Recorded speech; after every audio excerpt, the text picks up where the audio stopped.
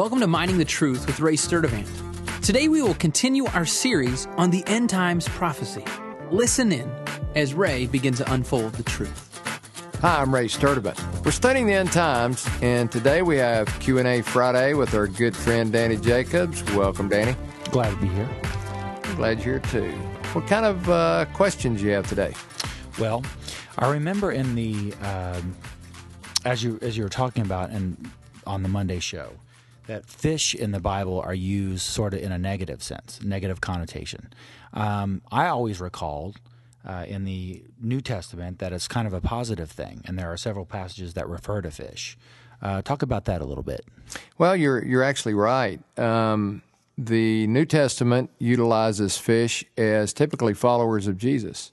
You know, there's some fairly famous passages that refer to that. One of them is Matthew 4:19, which says, "And he said to them, 'Follow me, and I will make you fishers of men.'" So that's one of the reasons that you see the fish symbol on the back of cars, Right. I think, is because of this verse. I remember a pastor once told me, if you're a bad driver, don't put one of those on your car.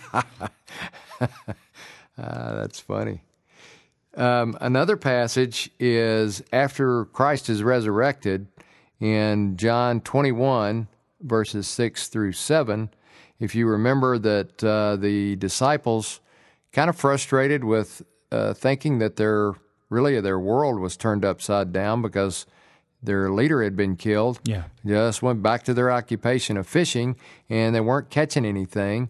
And Jesus was on the bank and asked them, starting in verse 6, he says, "And he said to them, 'Cast the net on the right-hand side of the boat, and you will find a catch.'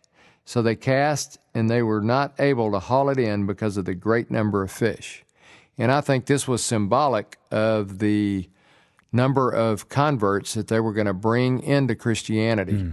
He was releasing them to ministry. Wow. All right. On the Tuesday show, you were talking about the statue of Daniel and what it represents. Mm-hmm. And I know that we had talked about before that a lot of people believe that is a symbol of a revised Roman Empire. Why do they think that?